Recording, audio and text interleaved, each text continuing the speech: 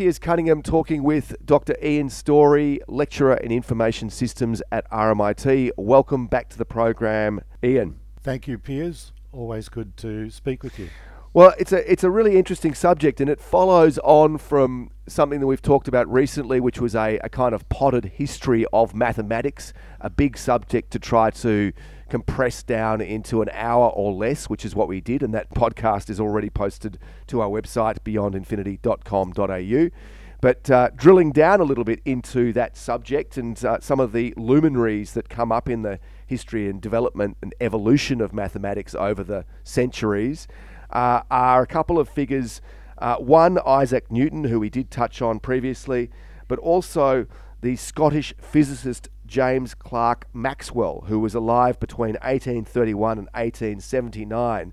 And he did some really amazing things, Ian, which you're going to talk about. And I know you want to talk a little bit about Newton as well. But just as a little bit of an introduction, in my reading of Maxwell, one of the things that stood out to me is that Maxwell actually, he was very practical, and he was, the description of him as a child is he was very, very curious and always wanting to explain how things worked. And so a couple of amazing contributions that he's made to the world. He actually took the world's first rather imperfect colour photograph, which we'll talk about a bit later. And also there was a prize, the Cambridge University Adams Prize in 1856, which was to answer the question of what comprised the rings of Saturn, which had been observed by that stage for centuries.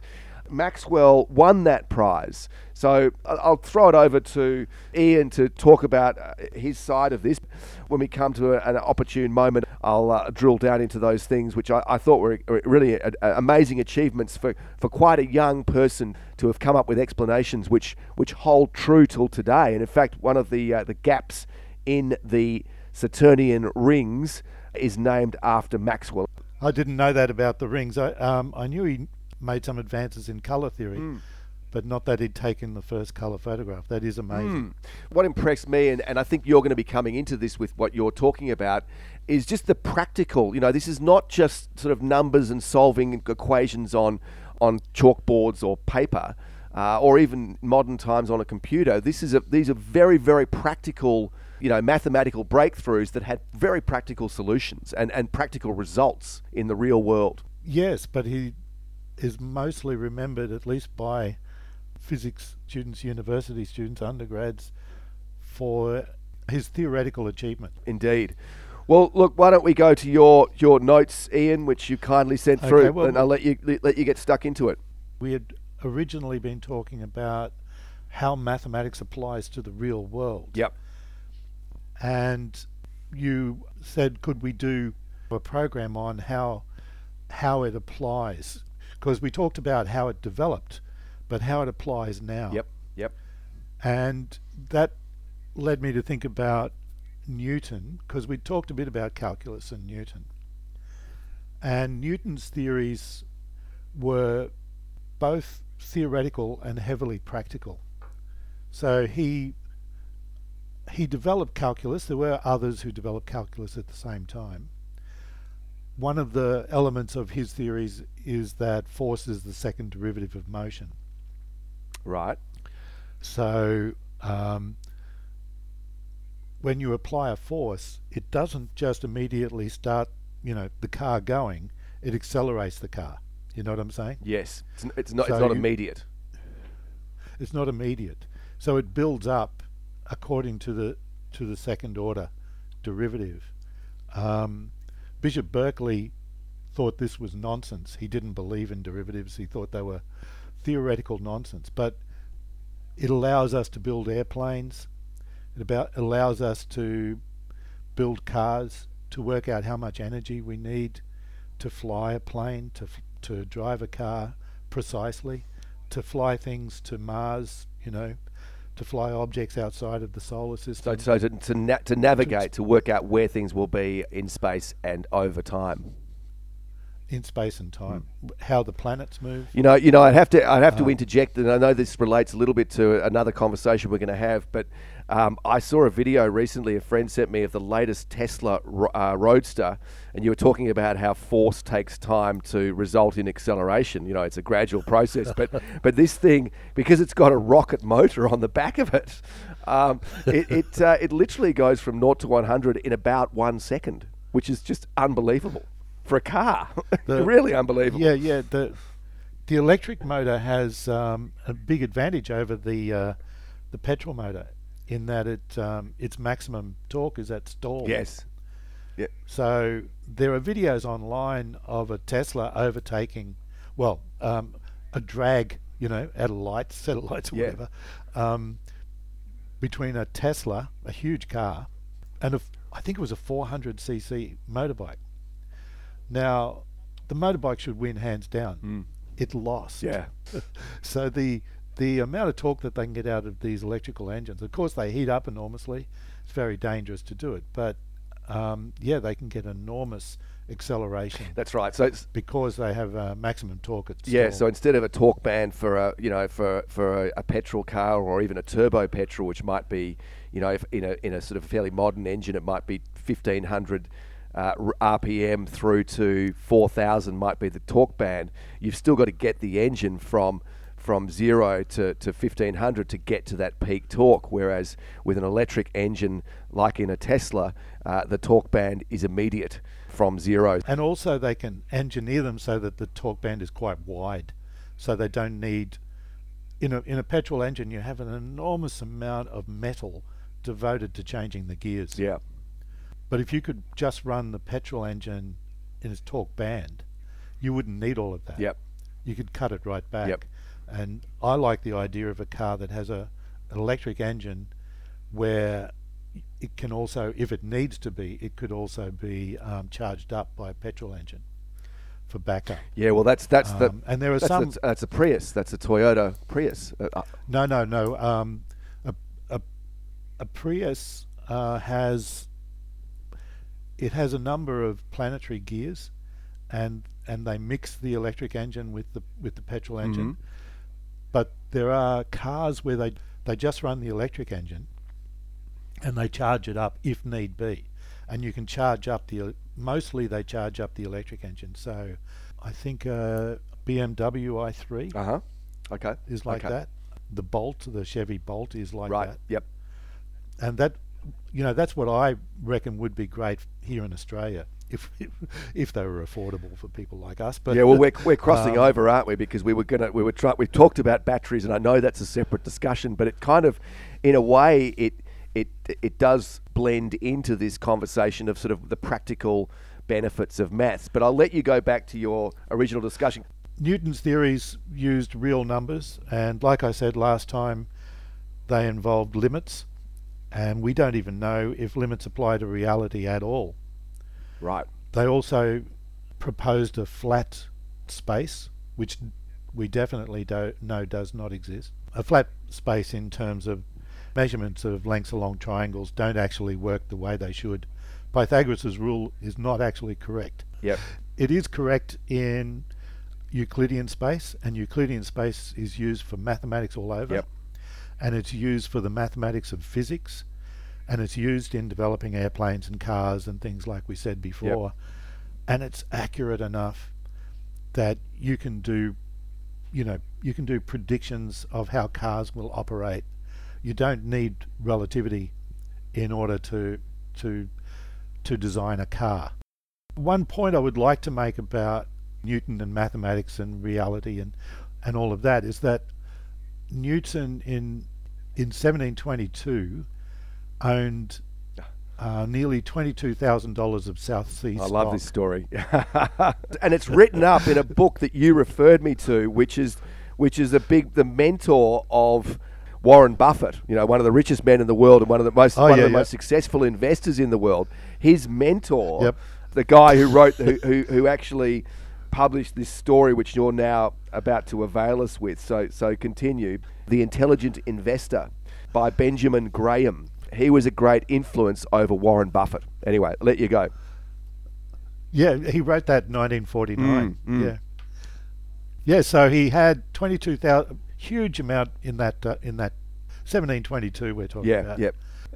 And apparently there are some people who try to defend the great master and say that the data isn't quite correct. Mm. But I think it probably is.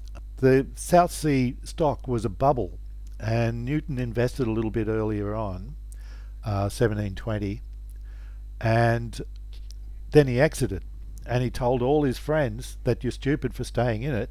It's going to burst. It's a bubble, because there'd been huge number of bubbles. Yeah. Most famous one, way before the South Sea bubble, was the tulip bubble. Right. Yep.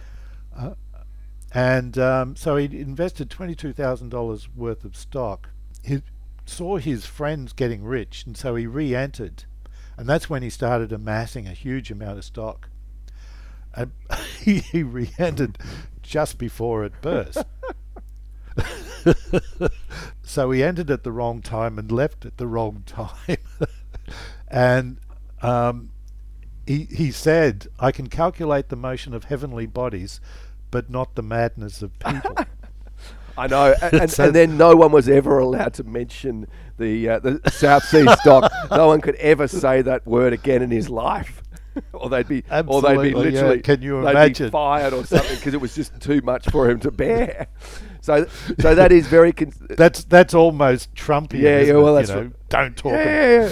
Well, it's just. You're fired. Yeah, it was just. Well, it was.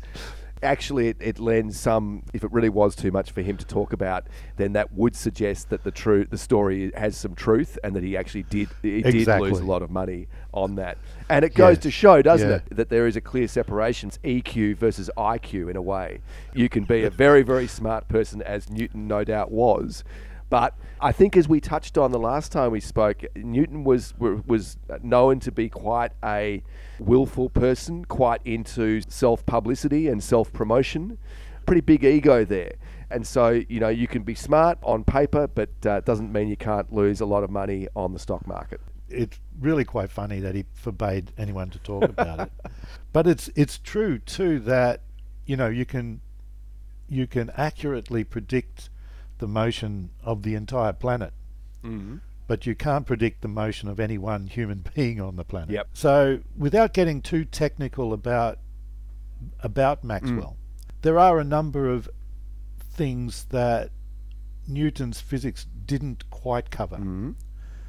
It's easy to explain friction, even airflow and water pressure, but things like heat engines, thermodynamics there were other people who put in theories that also helped, right, but they were completely consistent with Newtonian physics. Right. Other elements were really weird. They're not weird to us because we have these things in our homes everywhere, and those are magnets, electromagnets, electricity. Electromagnetism was really confounding, because you have these forces that operate at 90 degrees to the cause of the force. Right. They go together. So electricity and magnetism go together. And it all seemed entirely mystifying. And there were a number of different ways of looking at it. So I think Faraday was one of the first. And Faraday's law, you have an electric field around a loop of wire. So you have a loop of wire. Everybody has seen how you wrap a wire around a nail, you put an electric field across it, and the nail becomes magnetic. And that's used in inductors all the time. Inductors are really hard things to get your head around, even for electronics engineers, because when you turn them off, they release their energy in really strange ways. If you turn a capacitor off, it can keep its energy almost indefinitely. But if you turn off a inductor the wrong way, you get a back EMF that can destroy a lot of things in the path. So there's energy stored up in this magnetic field. Right, and that's why a magnet can hold its magnetic field. the energy is built up and stays there. You don't have to keep putting energy in. Right. So with the so- screw which you've wrapped up in wire and then you've put a field through it, that creates a magnet. So then if you take away the source of electricity that you've put into it, the nail remains magnetic. Yes and no. There's a lot of resistance in any wire. Yes. So it's like you have a water wheel, and the water flowing underneath gets the wheel going. Yep. But then if you drop the water, the wheel will keep going. Okay. Now the trouble with any wire though is that it's got resistance. Right. Now if you had a superconductive wire, the magnetic field would stay there and the electricity would keep running forever. Yep. And that's something. So Yeah. this is a problem you have with high voltage power lines. If you're trying to get power from Loy Yang in Victoria to Melbourne, you've got those giant overhead wire cables. That they are actually electrical resistance means that you lose electricity in the transfer Yeah. Yep. Yeah, and the amount you lose is proportional to the current. Right. That's why they bump up the voltage so that the total energy can be the same but with a low current. Uh-huh. These laws about electricity and magnetism, they work together in such a way that he worked out that they can sort of resonate together. Right. And So are they you the can- same you thing, can- Ian? Are they the same thing? You know, they talk about Maxwell being a person who he was able to converge or bring together a whole lot of different theories and unify theories. And this is Yeah, he brought together his famous four yeah, laws. but Gauss's law, Faraday's law, Ampere's law, and Gauss's law for magnetism. so does that mean that So- that magnetism is the same as electricity? Well, this is the interesting point. For him, they were different things. Right. Every other Newtonian law, you could have a frame of reference that was a constant velocity, and the laws would stay the same. Okay. However, with Maxwell's law, there was one speed that turned out to be needed in order to propagate an electromagnetic wave. So you remember I was saying that they work together. One creates the other. So an electric field creates a magnetic field and they swap Right. over. Well, he worked out that for that to propagate, it would need to travel at the speed of light. Okay.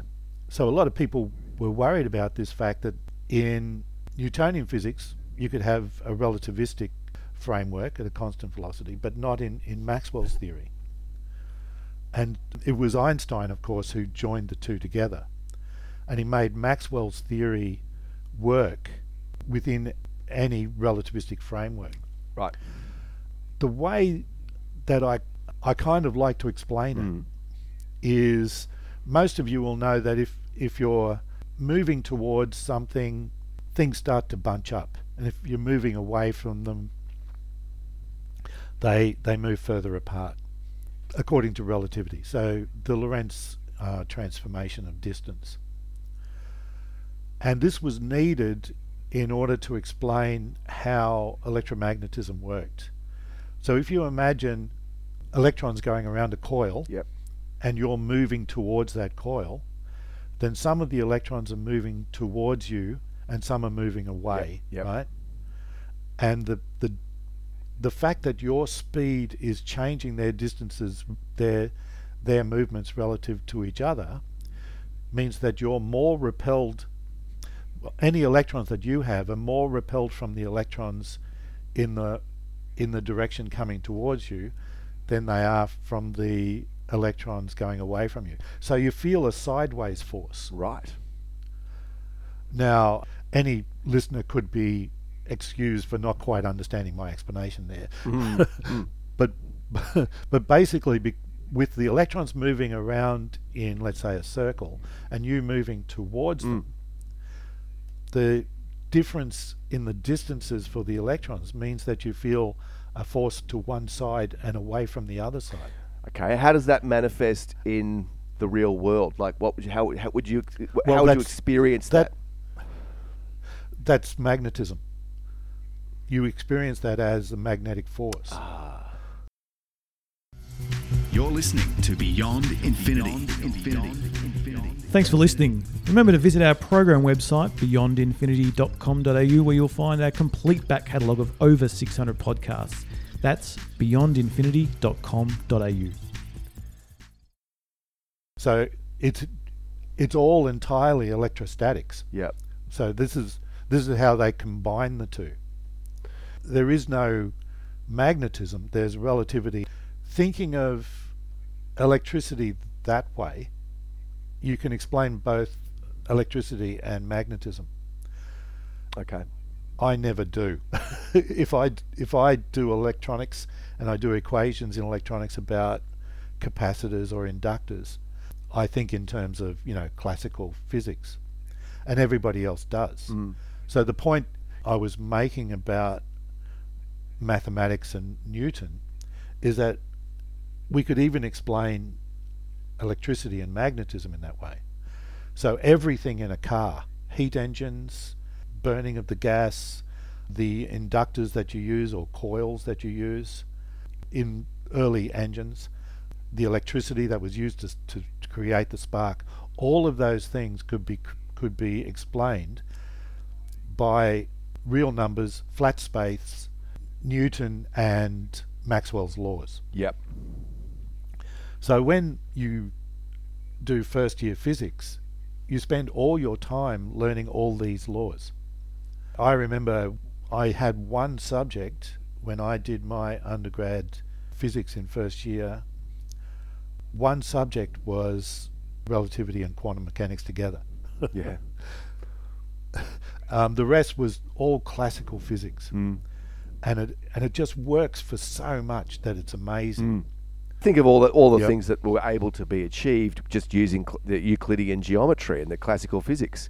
You can build pyramids, you can build bridges, you can do a lot of things without the need for Einstein's work and that quantum side, which they didn't get.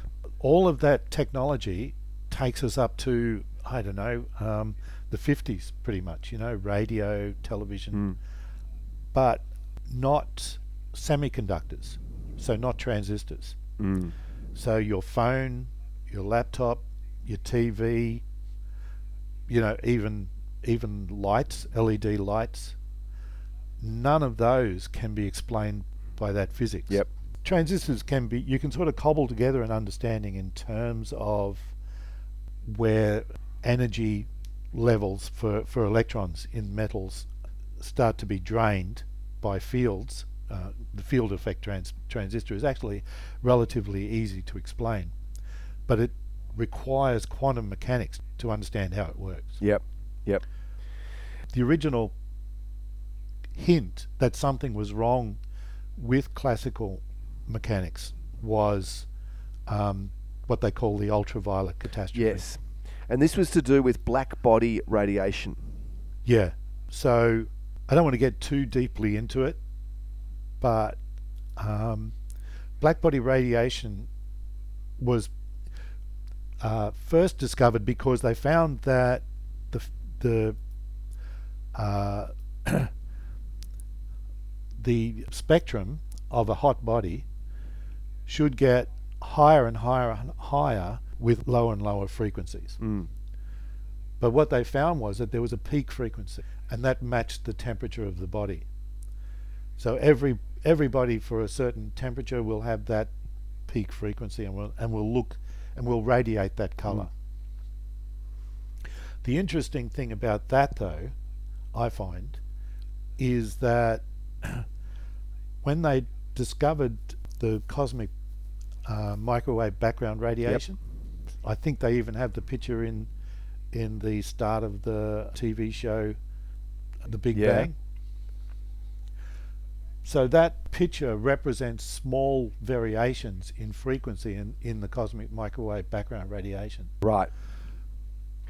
But the actual frequency profile matches exactly black body radiation. And the only way that could happen is if the Big Bang had occurred and it had been slowly cooling after a point where light was able to escape. It became non-luminescent. the universe has a black body radiation profile, the entire universe. Yes. And about half the physicists before that discovery, the discovery of the cosmic microwave background radiation, did not believe in the Big Bang. It was just too incredible. How could everything fit into into the space of an electron? Yeah. Yeah. But the proof is that profile of black body radiation. Yeah. It's the remnant heat generated by the original explosion. By the original Yeah. explosion. So it's And one thing that's interesting, well, on the subject of the spectrum that you're talking about, and so you can see, if you look at it, if you heat up a poker in a fire and the end of it starts glowing red, if you put that in a dark room, you're seeing infrared light being released because the actual color hasn't changed, so that the color of the poker is still the color of metal, or black, or close to black, kind of silvery black. But because it's been heated up, you're seeing infrared light.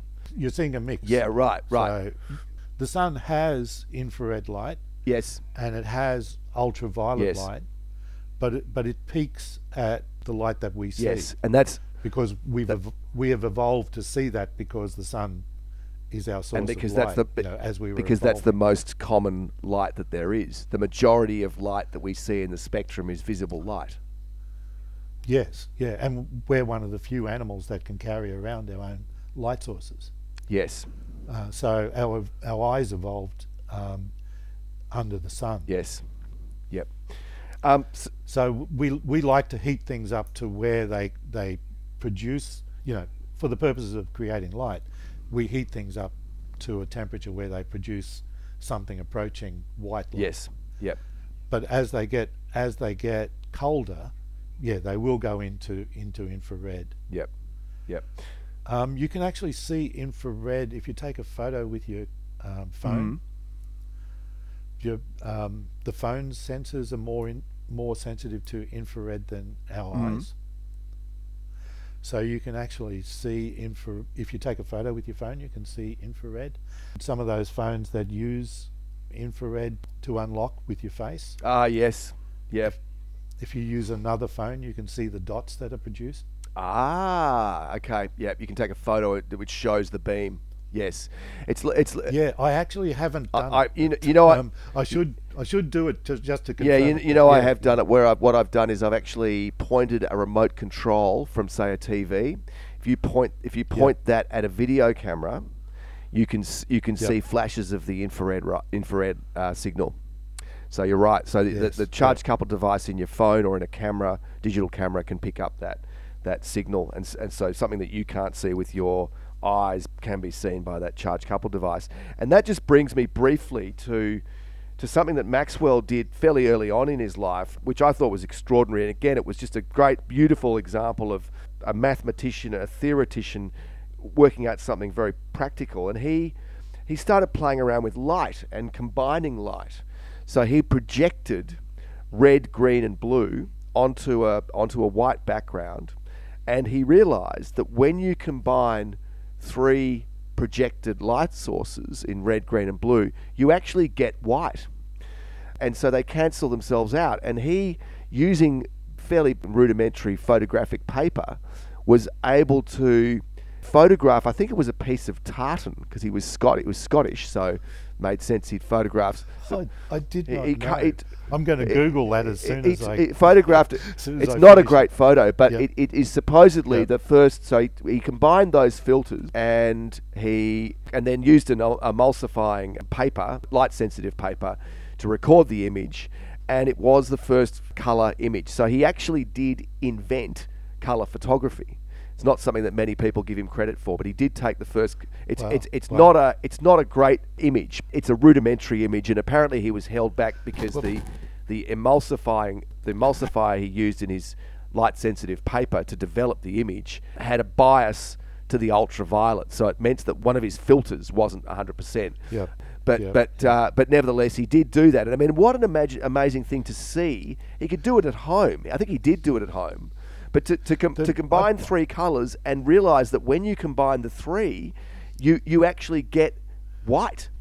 I mean, that itself would be an amazing thing to have seen and observed.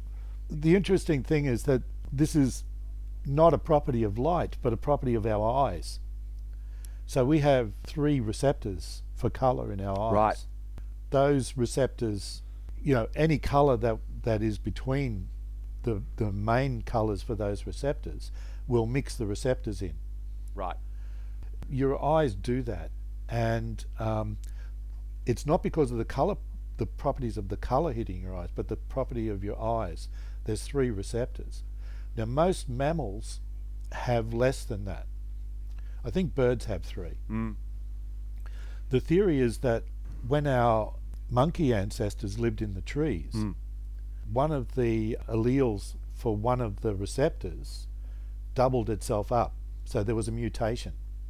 And this happens, this doubling up can happen quite often. Right. Relative to evolutionary time, geological time. And so we had three receptors, two of which were the same, and two of them slowly spread out, and it meant that we could see ripe fruit better. Yeah, right. So we could pick red better. And I think it's a reason why red is still very hard for some people to see. That's why you get colour blindness. It's because of those receptors being too similar. Yeah, so it still, hasn't worked its way through. Isn't that amazing? Isn't it amazing? So the answer then to say that colour itself... And some animals won't see our televisions the way we see. No, absolutely. And then think of the way an insect sees, through a multifaceted, they might be only seeing in infrared or ultraviolet. I think cats and dogs maybe see in black and white. So you're right. There's and bees can see. I think it's ultraviolet, and there are colours that flowers are producing that we will never see, that are meant to attract bees. So the answer then is we perceive colour according to the way that our eyes have evolved, but the reality is that the colours emitted from an object, if you hold up, I've got one of those fluorescent markers in my hand right now, and in bright sunshine it looks sort of that fluorescent yellow kind of colour. But the truth is that that's emitting light throughout the spectrum. I'm only seeing it in a narrow band of the visible light spectrum. But in fact, it's the full spectrum that is what it's emitting. It'll emit various colours. Well, actually, it'll reflect. Yes. So it's absorbing the opposite colours of what you're seeing.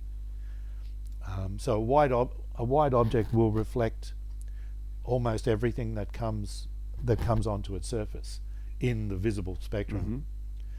You'll have all of those colours hitting your eye, but exciting only the three receptors.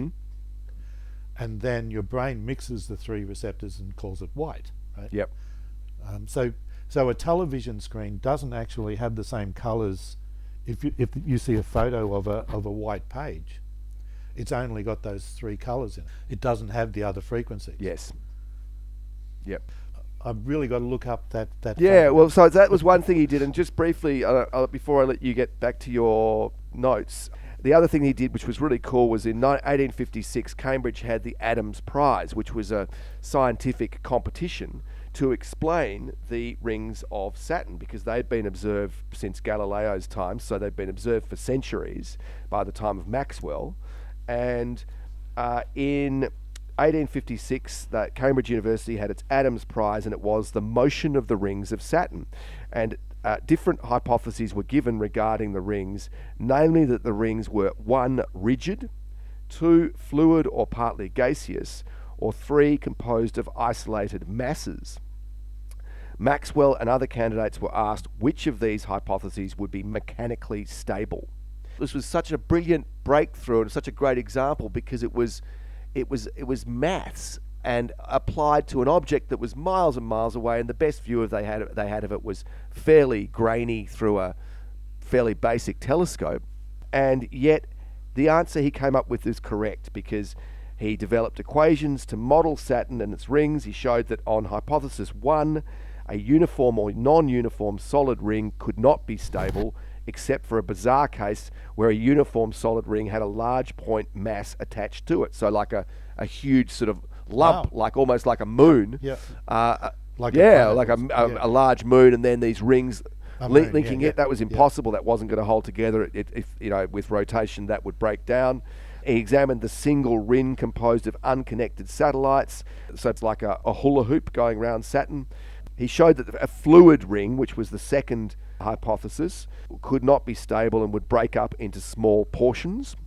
And then he examined the single ring composed of unconnected satellites and the propagation of waves round this ring. He extended this analysis to satellites of unequal mass, multiple rings of satellites, and other issues. And he concluded the rings were made of unconnected particles, which is the case. And when the first space probes went past there and took images, they basically showed that Saturn's rings are made up of chunks of ice and rock, mainly ice, that range in size from the size of a house down to the size of a grain of sand. And they all orbit at different speeds depending on their distance from Saturn. Also, quite interestingly, they're believed to be quite young. So they might be less than 100 million years old.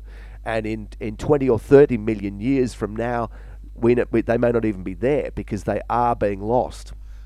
So they get swept out by the moon. That's right, but they're a temporary. They're probably a large collision. A body collided with Saturn 100 million years ago, and the debris, through the forces of gravity and orbital mechanics, have been herded into the rings that we see now. But they will eventually not be there. So we're seeing a snapshot in time of this beautiful ring system, which was explained beautifully by Maxwell, and he has a gap in the ring, named after him as a result of his efforts. Well, that brings us back to the theme that with the mathematics that was available, consistent with Newtonian mechanics, you could do so many wonderful things. There was so much technology available. Yep. But also, he was such a genius to see to be able to work that out and to see the connection between the four laws of electromagnetism. Einstein recognized that he was close to understanding relativity. Yep. I think at one point, I tried to find the reference before the show, but I think at one point he said that if Maxwell had lived long enough, he would have discovered relativity. Yep. I do know that at one point he was asked if he stood on the shoulders of the greats like Newton, and he replied, "No, on the shoulders of Maxwell." Yes. So he understood the debt that he owed to Maxwell. Yes. And to me, that's the real genius, is to be able to come up with a practical benefit from your mathematics, from your deep theory, to apply that to a celestial body. Oh, so many. Absolutely. And people don't, I mean, I suppose people do get it, but that the only way you can have a light bulb that turns on regularly, or a cell phone that allows you to FaceTime with your friends on the other side of the world, those kind of things rely on this deep theoretical understanding. Before you can evolve to a product like that, you've got to have the deep theory. Like it's fundamental. And that's what people like Maxwell and Newton and Einstein gave us. Yeah, the theory of electromagnetism is still used in electronic devices. Yes, there are quantum mechanical elements there, but they're used, to supply power to homes. They're used with batteries, or they're just used everywhere. Yeah, so mathematics really does work, really is powerful, and even just the mathematics of Newtonian physics, mixed with Maxwell's four laws and a few other things like thermodynamics, can cover just about everything you want to cover, except of course for transistors. Yeah. But even there, it's relatively easy to learn the few mathematical rules that you need in order to understand how they work as well. Yep. It's a great conversation, and I think it's a great inspiration to people who are considering what they're going to study at uni, or considering mathematics at school or later on in school before they go to uni. To me, it gives a lot of inspiration, because otherwise it can seem like a very dry pursuit. Deep equations and deep mathematics can seem very dry and hard to make it interesting in a way, unless you can sort of tie it into to the real world or the real universe or the real solar system around us. That's, to me, is where it becomes fascinating and brilliant, because it's got that connection. It's deeply connected to reality. In fact, it's the way that you explain reality. It's not just theory for its own sake. Thanks for listening. We'd love you to review us on iTunes. It's a great way to let others know if you liked our podcast. And don't forget to follow us on social media. Beyond Infinity RPPFM on Facebook or Infinity RPP on Twitter.